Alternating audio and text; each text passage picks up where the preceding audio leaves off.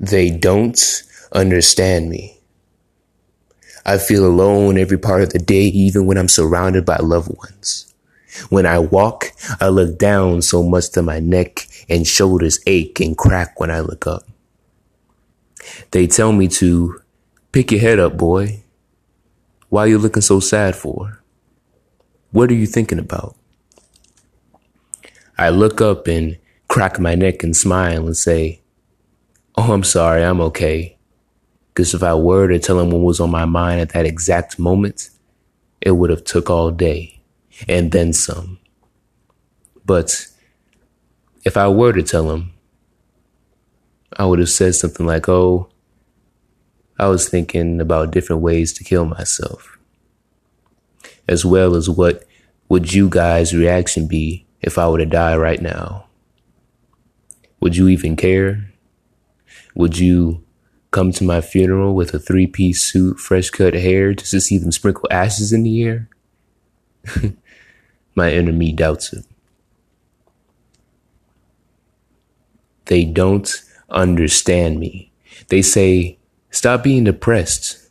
Come outside and have some fun. What?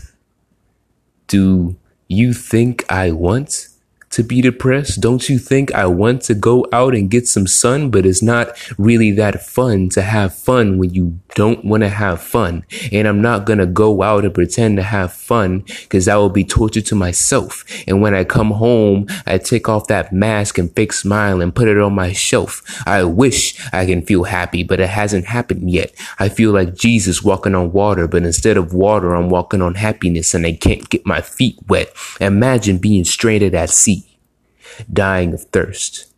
But you can't drink the ocean water, of course, right? Now, switch that ocean water with happiness, joy.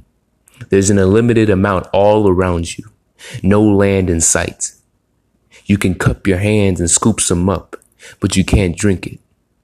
Do you get it? Nah, you don't understand. My mom says, get out of bed. Stop being lazy. You're in bed all day. You're lazy. You didn't clean up your room. You're lazy. You washed the dishes, took out the trash, swept and mopped the floor, cleaned and folded the laundry, all before me coming home.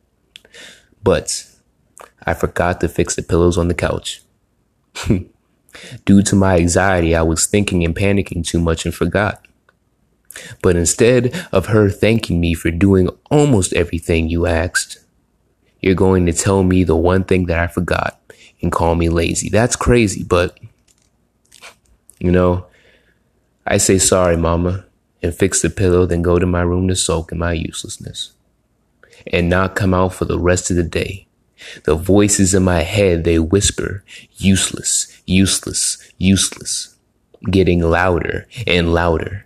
Dark figures, inhuman, running around my room. This bed, as comfy as it is, feels like a tomb. My wound is open again, never to heal. Tears burning as they drip down my cheek. What little confidence I have left is now gone. The darkness clouds around me. I can't do anything right. I punch myself in the face, stomach, legs, chest. Voices in my head, they say, yes, keep going. Useless, useless, useless. You can at least do this one, right?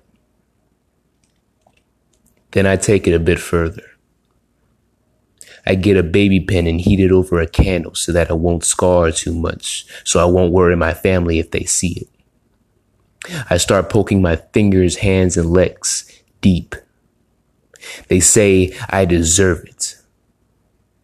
My sisters are calling, but I don't answer because the ringing is drowned out by the voices in my head.